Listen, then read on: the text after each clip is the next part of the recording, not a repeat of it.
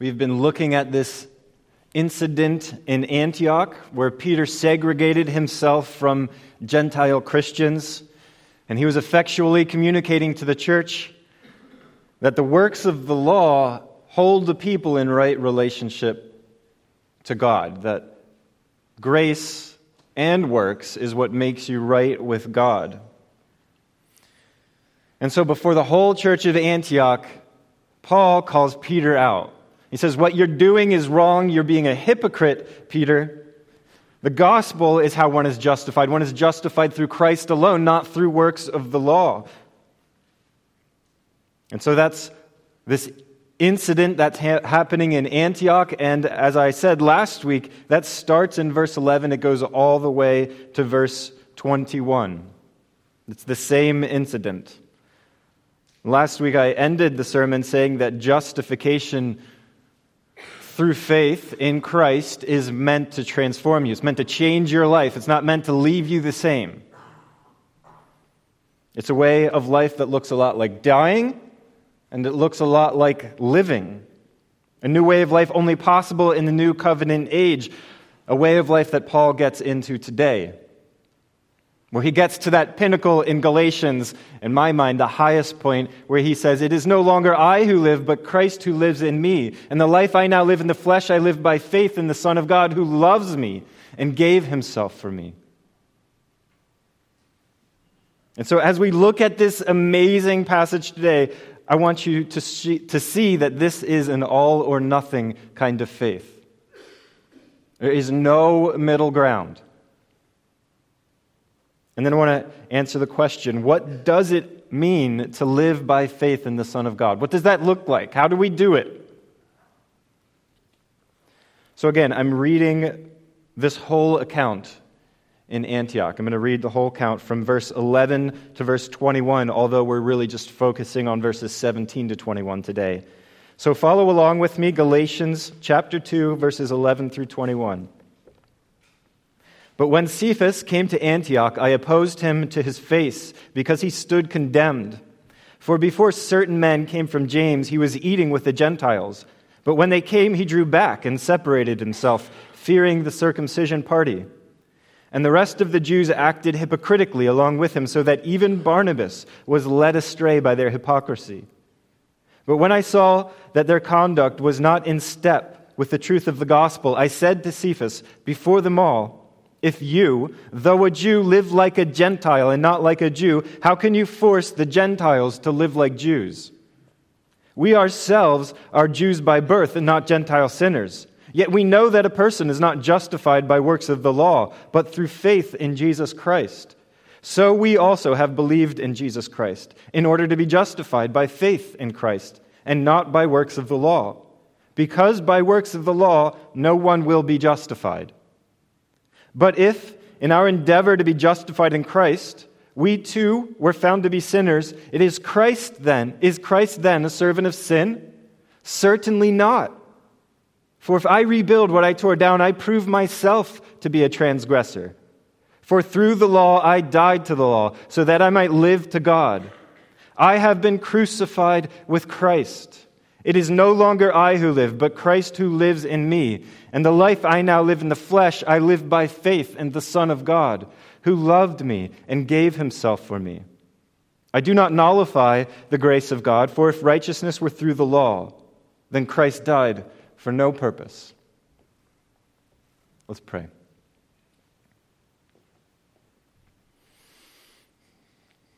Father, how we need your Spirit to speak to us this morning.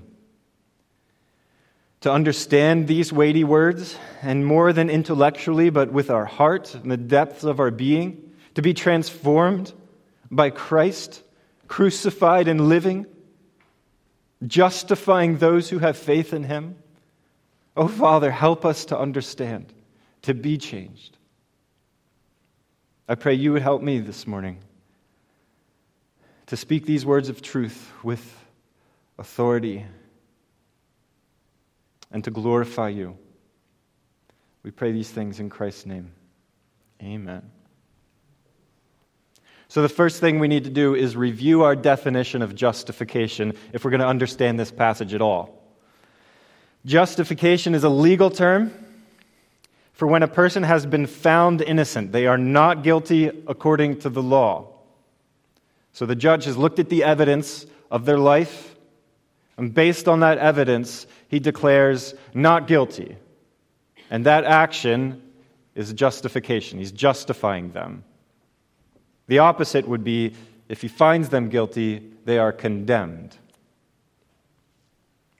So being justified means that you are in right standing with the law. You are good. So that's justification.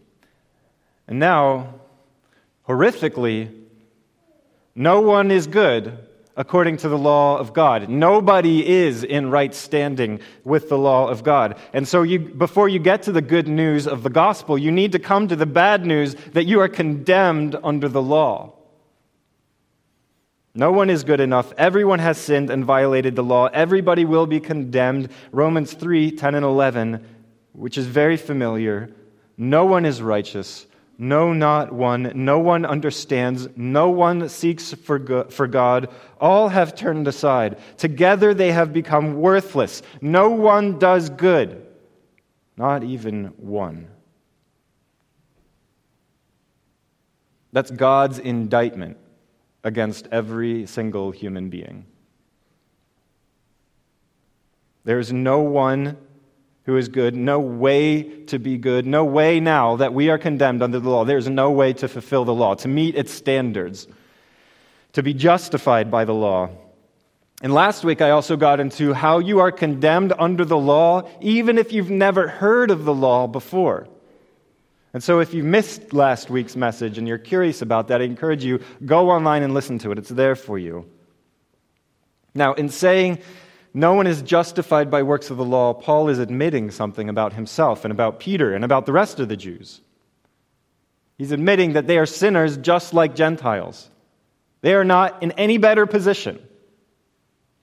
They are all at the same level of being condemned under the law. But they are the Jews. They are the keepers of the law. They are the people of God. If anybody is in right standing, should it not be them? No, Paul is saying we are sinners just like the Gentiles. We are no better. Condemned under the law. This is an eternal condemnation.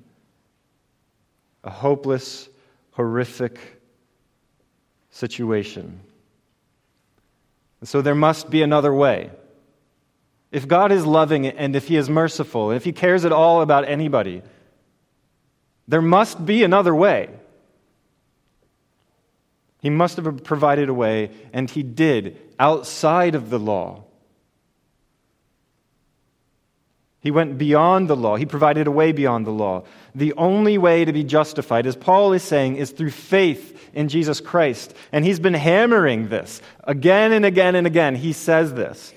The only way to be justified is through faith in Jesus Christ. Believing that Jesus died to receive our punishment for failure to uphold the law. Our violations are punished on the cross in Jesus Christ. And then rising from the grave, He brings freedom and life. He reconciles us to the law, which we have broken. And that's called justification, that He justifies us by His own death and resurrection. And we put our faith in Him for doing that. We are justified. And last week I said there were 5 things that happen the moment that you are justified. 1, your sins are forgiven. 2, Jesus silences the voice of any accuser that might come against you to condemn you. 3, you are given the righteousness of Christ.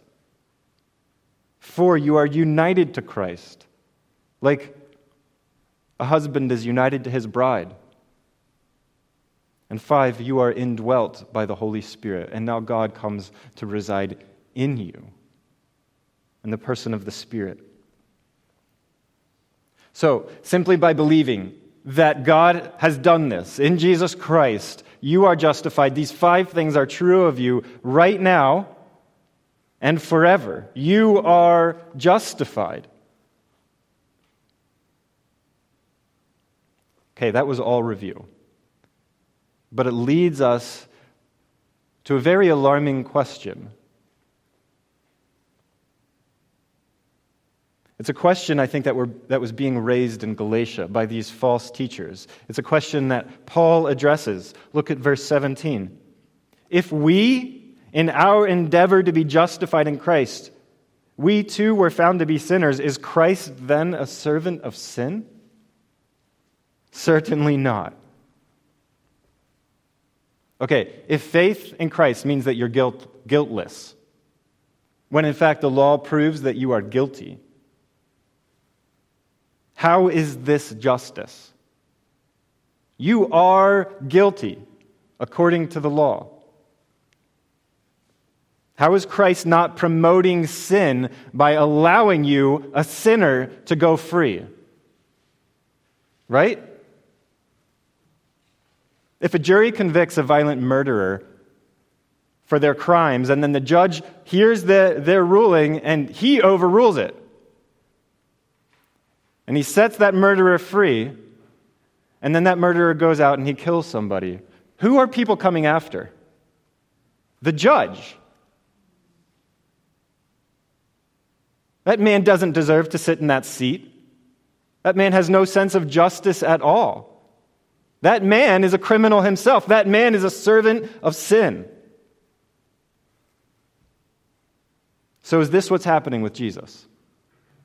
Is Jesus a corrupt judge, clearing the penalty for sinners, just saying it's gone, when in fact we are deeply sinful? Is he, Jesus, a servant of sin? Well, certainly not. But that's the accusation. That's the accusation that Paul is anticipating. That's the accusation that the false teachers in Galatia were making. That's the accusation that Muslims make today. But the accusation misses something critical. Look at verse 18. For if I rebuilt what I tore down, I prove myself to be a transgressor. It's hard to see it in the English. But what Paul is doing is he's flipping the accusation on its head. The connection between verse 17 and verse 18 is unclear. And I think when we read it and really try to understand what it says, it's very challenging. But the Greek helps us. There's an implied link between these two verses. And if we take what's implicit and we make it explicit, it would sound like this. Is Christ a servant of sin? Certainly not. In fact, the opposite is true. If I rebuild what I tore down, I prove myself to be a transgressor. Christ is not the sinner. I am the sinner if I negate the work of Christ. So, let's develop this. If Jewish Christians are not sinning by abandoning the authority of the law, or they are not sinning, rather, by abandoning the authority of the law. Instead, they are seeking an authority that is above the law, that is beyond the law, Jesus Christ, and to be justified in Him, who supersedes the law. So what would make a Jewish Christian, or any Christian, a transgressor, a sinner, is if they began to take the law and give it the same authority that they give to Jesus. I'll say that again. If we take the law and give it the same authority that we give to Jesus, we are sinners. In this case, in Antioch, it's the food laws, the Jewish food laws being added to grace, about what you eat and what you don't eat. Think about how that applies today. People thinking they are superior as Christians because of what they eat and what they don't eat. Does that happen in church today? How about what you don't drink? How about the way you raise your kids? How about how hard you work? Your work ethic compared to these people? You add any of these things to make you superior in some way in your faith, you are a transgressor. You are tearing down. You're rebuilding what you tore down. So Paul is admitting that he and the Jews are sinners, and he is saying that abandoning the law as a means of justification is nothing like this courtroom drama that I laid out before, where the judge unjustly lets this murderer go. The premise of that accusation is just absolutely false. There is a new age of salvation. A new age has dawned. The Jewish Messiah has come in Jesus Christ. Salvation and justification do not come in a set of laws, but they come from the Messiah himself. And this is God the Creator's plan always. He planned ultimate salvation for his people, for all people, would come from this Messiah, as these ancient prophecies have always said. Isaiah 42, 1 and verse 6. Behold, my servant, whom I uphold, my chosen, in whom my soul delights. I have put my spirit upon him. He will bring forth justice to the nations. I am the Lord. I have called him in righteousness. I will take him by the hand and keep him. I will give him as a covenant for the people, a light for the nations. So yes, God made covenant with Israel at Mount Sinai, and as a byproduct of that covenant, the law came. But before the law, and during the age of the law, everything was pointing to the Messiah. The law pointed to the Messiah. Moses pointed to the Messiah. Abraham pointed to the Messiah. Everything was pointing to the Messiah, the one who would himself become covenant, a living covenant. And so this transcends the law, does it not? Christ is an authority that is above the law. And so when Peter is writing this letter, the Messiah had already come.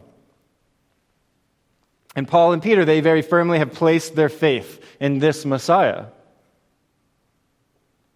So what would be sinful is to now say that the Messiah is not enough to be in right relationship with God. That is sinful. The Messiah is not enough to be in right relationship with God, and so I will add these food laws into what I'm doing.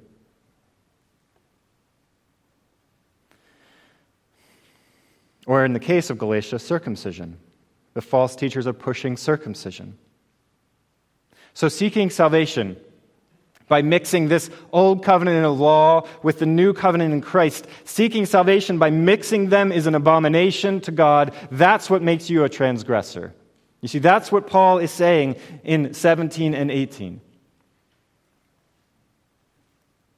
The Messiah offers forgiveness to humanity for law breaking, and that isn't sinful, that's merciful. Humanity offering their stained, disgusting, broken laws to God to purchase their salvation, that's sinful.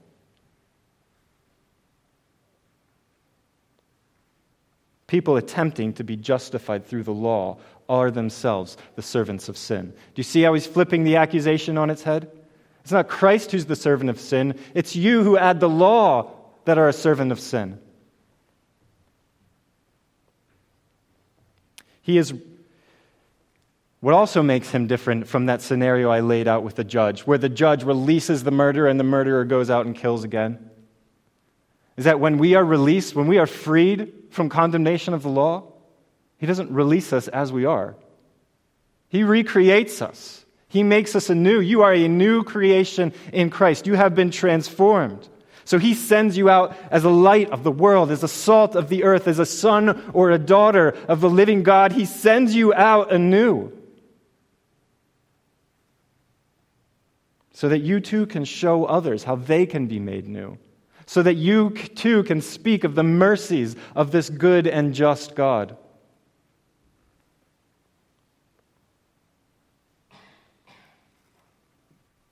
So in the court of God, where we will all one day stand, every effort to justify ourselves through the law is fruitless, is vanity, is chasing after the wind. God, brace yourself. is not impressed with you.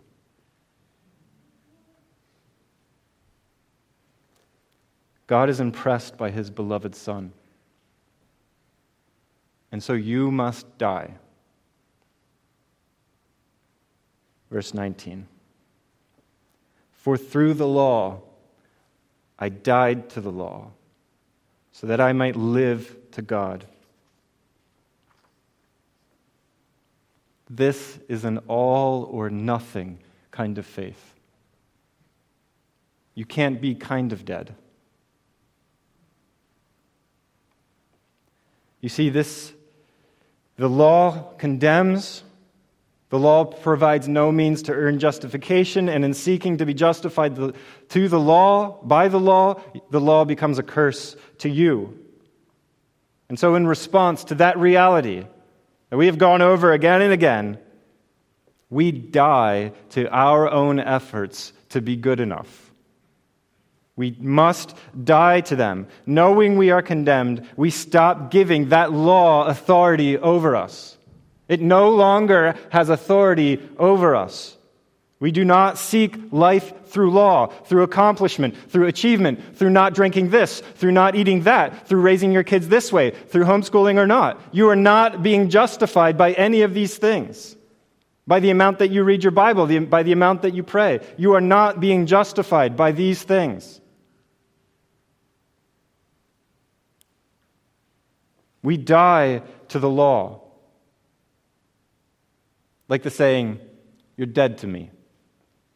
When somebody says that to somebody else, the person isn't actually dying, but that person has no authority in your life, no position in your life. You are removing them from your life. They're gone, right? It's as if they were dead to you.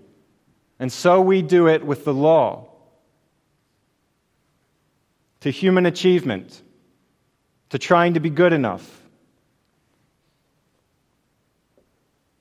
When we put our faith in Jesus Christ, we are recognizing that there is nothing that we can accomplish that will make us good, righteous.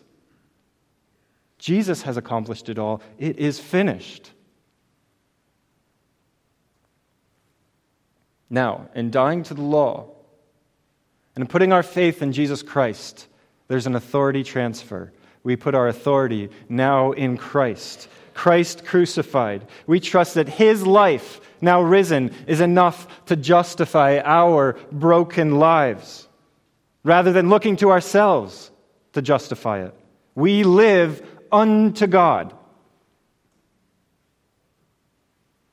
Through faith in Jesus Christ, we enter into this whole new relationship with the law. It's a reorientation, a transformation that is so radical. The only language that Paul can think of to make it explode for us is that it's like living and it's like dying. We die to the law, we live to God. It's a life and death situation. Death as we identify with the cross. Life as we identify with the resurrection. Identities that come with our union with Christ. I said that's one of the things that happens at justification. You are unified in Christ, to Christ, with Christ. I have been crucified with Christ, with Christ. It is no longer I who live, but Christ who lives in me. And the life I now live in the flesh, I live by faith in the Son of God, who loved me and gave himself for me.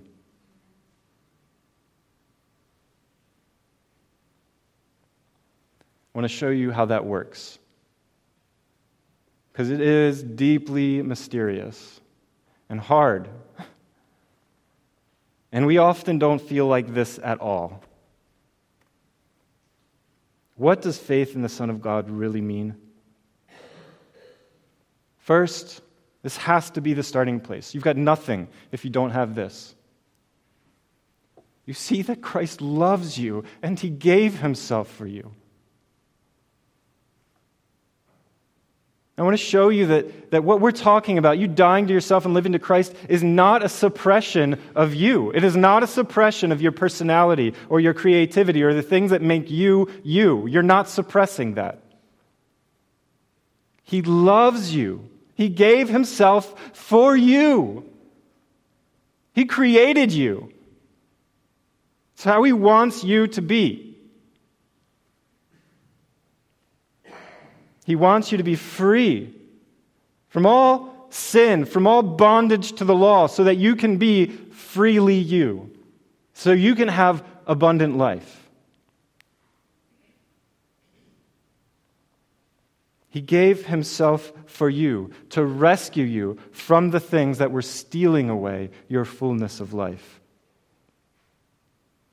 But Christ didn't just do that for you.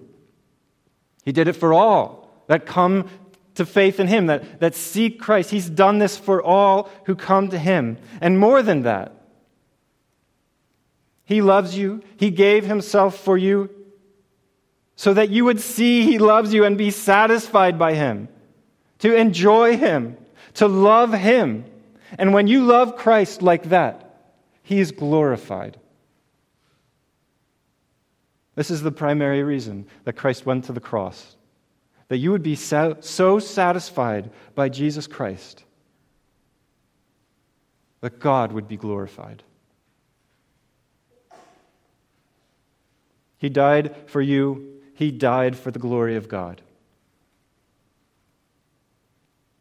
So the first thing was Christ loves you, and he gave himself for you. The second thing, faith in Jesus Christ means that you are crucified with Christ. So this is not literal. You are not getting nailed to a cross. This is not merely metaphorical or spiritualized. There is a real thing that you are doing in the day-to-day that crucifies you with Christ. Your desires to be good enough, your desires to be worthy, your desires to be significant, your desires to be worthy based on your own merit. All of these things must die. Not your desire to be significant, but your desire to be significant because of your merit. That must die.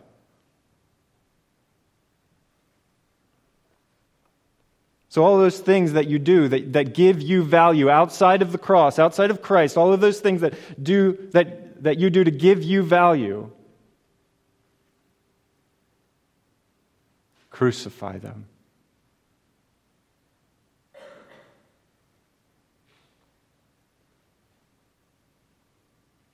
Those things were your own efforts. Those things are your own works. Those are things that you can boast in. And if you can boast in them, if you can be good enough because of your own works, then what do you need Jesus for? No. This is all or nothing. And so we crucify those desires because Christ loves us and he gave himself for us. Think of all of the things that Christ was sacrificing on that cross. He didn't want to get whipped for the sake of it. He didn't want to die in obscurity. He did all of these things to pay for those sins of our own works.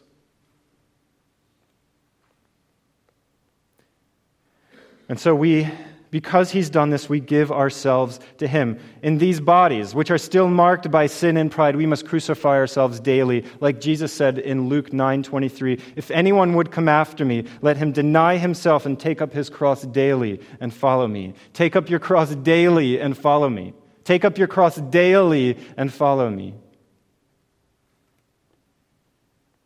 All those efforts, just striving for satisfaction, meriting significance, earning worth and love apart from Christ, denying those desires every day, crucifying them every day. That is what crucifies you with Christ.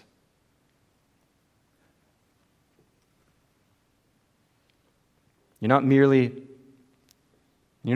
dying to these things because you're bad, but because there is something greater, because Christ loves you and he wants you to live in him. He wants to give you something that will actually satisfy you, that will actually give you significance, that will actually give you love, that will last, that is not fleeting, that you don't have to strive and work for. He wants to give you those things. He wants you to rest in the significance and in the worth and in the love that He has to give you. So the third thing is Christ lives in you. He lives in you.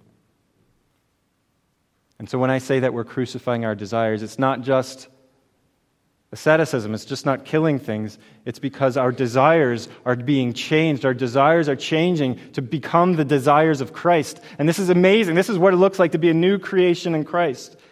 Christ loves the Father above all things. Now, where you used to love yourself above all things, love for Christ is growing. Where you used to self-protect and love yourself above other people, you find that love for other people is springing up. That's the law. Did you realize that? I just gave you the law. The law is coming alive in your heart. The law has transformed. Jesus summed up the law like this, like I said last week. The most important commandment is this: you shall love the Lord your God with all your heart, with all your soul, and with all your mind, and with all your strength. The second is this: you shall love your neighbor as yourself. There's no commandment greater than these. So the law is transforming from a curse into an expression of your love for God, because God is changing your desires in Christ. Our selfishness and our pride and our striving, these things need to die so that we can live unto Christ. It is no longer I who live, but Christ who lives in me. Or I am no longer living to satisfy my own desires through selfish efforts. I am living to satisfy every desire in Christ. My selfishness, my pride, my sinfulness, crucified, alive for Christ. This is amazing. As much as Christ lives in you, He is for you. As much as Christ lives in you, He is for you. And He doesn't come in any partial measure. And so He is calling you to be alive in Him. That's what it means to have faith in Christ. It's about a desire transfer, isn't it? A desire transformation. Seeing He loves you and wanting that love more than anything, wanting to be with Him more than anything. And so all of these selfish, sinful things you're crucifying, these selfish, sinful desires you're crucifying, and desires for Christ, for others, are erupting. He is changing your heart, making you new. We no longer live for ourselves, we live for Him. That is why Christ went to the cross. This was the joy set before Him that He endured the cross for.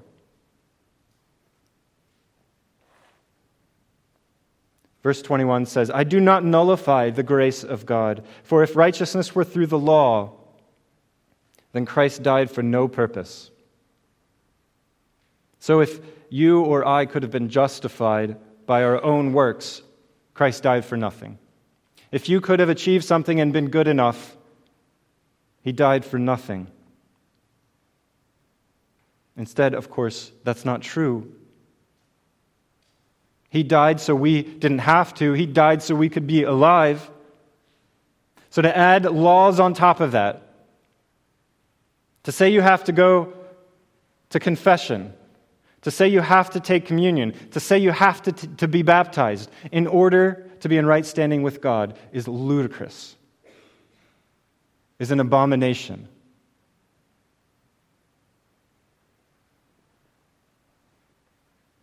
Peter's adding food laws, the false teachers adding circumcision. It's insanity. And Paul is furious with this kind of insanity. Anything that would make us feel like we have to do these things in order to be right with God tramples all over the cross. Christ died for no reason. The Lamb of God sacrificing himself for nothing. No, human achievement cannot add anything at all to your standing with God. As John Calvin writes, "For if we do not renounce all other hopes and embrace Christ alone, we reject the grace of God." See, there is no middle ground here. This is all or nothing.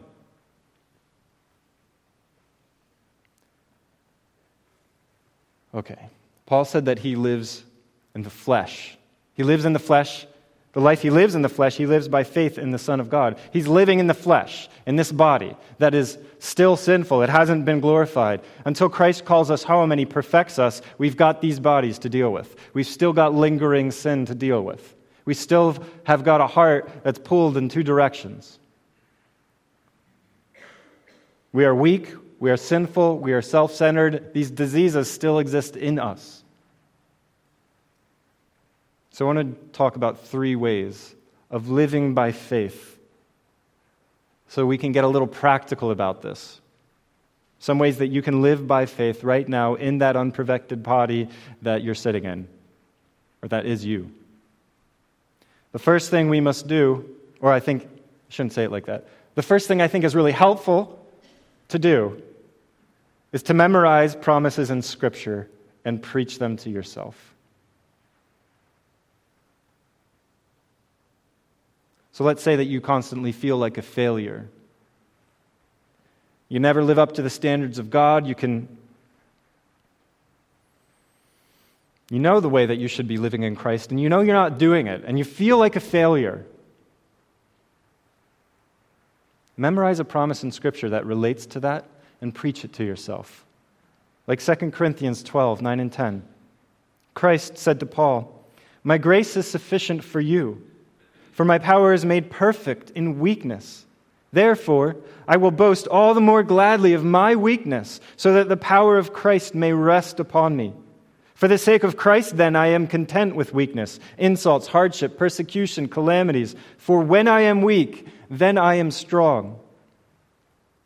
Now that's a promise that applies to many hardships, certainly for our feelings of failure. What is weaker than being a failure? Trust that when you are weak, the power of Christ is at work in you. And remember, that feeling of failure because of your weakness that you feel is your heart tending towards law again, tending towards needing to achieve something again to be right with God. And this promise speaks right to that. In your weakness is when you are made strong. In your failure highlights the success of Christ. So memorize 2 Corinthians 12, 9 and 10, and preach it to yourself when you feel like you've got nothing going for you. Memorize Galatians 2:20. When sinful desire comes upon you, preach this promise to yourself. When pride, when worry, when any sinful desire is coming upon you, remind yourself of who lives and who dies. Remind yourself that Christ loves you and he gave himself for you. Memorize Galatians 2:20. The promise is there, and preach them to yourself. And that, by memorizing Scripture, memorizing these promises and preaching them to ourselves, we are living by faith in the Son of God, trusting that he is making that true in us. The second thing we can do, so obvious, make time for prayer. So obvious and so overlooked. Pray throughout the day. Prayer is not about relying on ourselves. Prayer is all about looking to God to give us what we need in our dependency, to give us resources, to give us healing, to give us a more joyful heart. It's all about being dependent on God. You need him to act. You need him to give you grace. You need him to soften your heart. You can't do these things under your own strength. Ask God to act. 1 John 5:14, this is the confidence that we have towards him, that if we ask anything according to his will, he hears.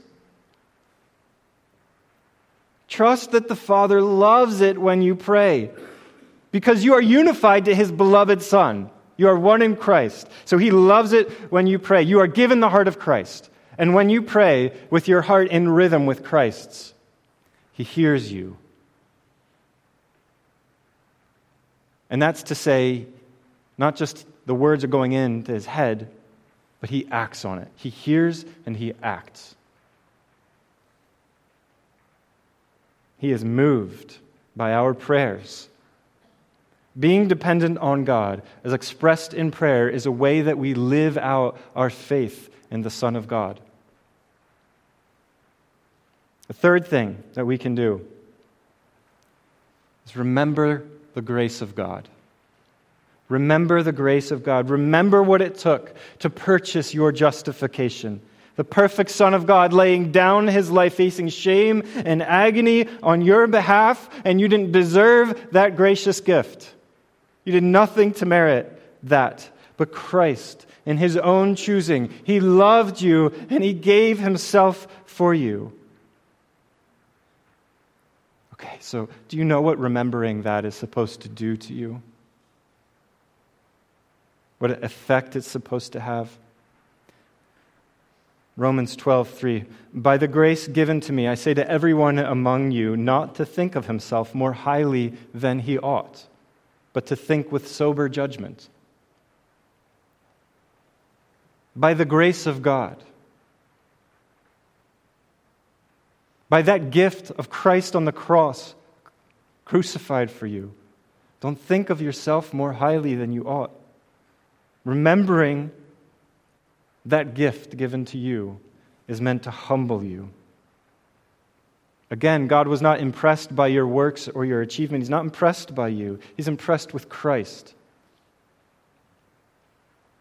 You can't help but be humbled when you look at that gift and you're moved by it. You will love others. You will love God. Others are just as undeserving as you. They are just as in need of grace as you are. They are just as loved by God as you are.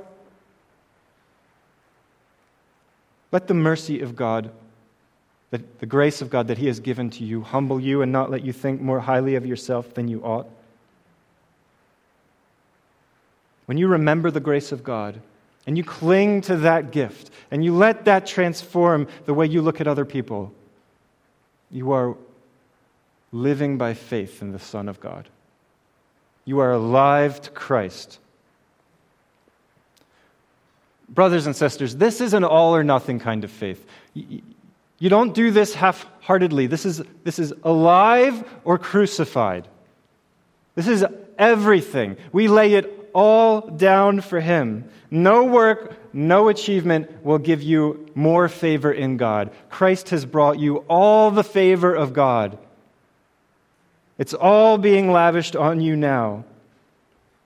This, adding something to that, insisting that others do something in order to be in right standing with God, is to trample the cross. And that's why Paul calls out Peter. That's why Paul curses these false teachers in Galatia, because they trample the cross. We die to the law so we can live to God. And thankfully, Peter hears Paul's rebuke, and apparently he repents and changes his ways, because in other letters written after Galatians, they're friendly, they're commending one another, they love each other. And so even if we have messed up and we've elevated something too high, we can repent and let go of those things and crucify those things, and now live unto God. Now live by faith in the Son of God. Let him continue to transform your heart, to make law into a way to express your love for God. We are alive in Christ, and Christ lives in us. And last week I told you that there would be a drama depicting this very thing. And so in just a few moments, Eric Freischlag is going to come up here and be baptized. He's expressing this commitment that he has made declaring through baptism that it is no longer he who lives, but Christ who lives in him. And I can't wait. What a celebration that is. Bow with me in prayer.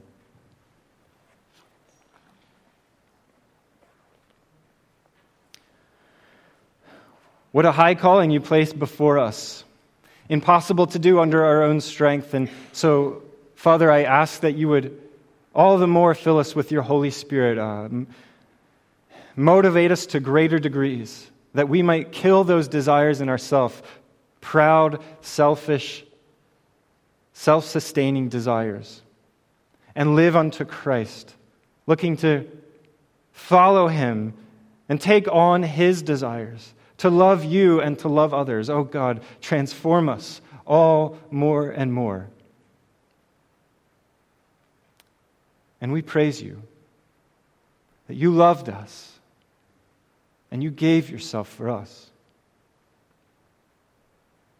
Never let us forget the gravity of that and the humility that it calls us into. We praise you in the name of Jesus Christ.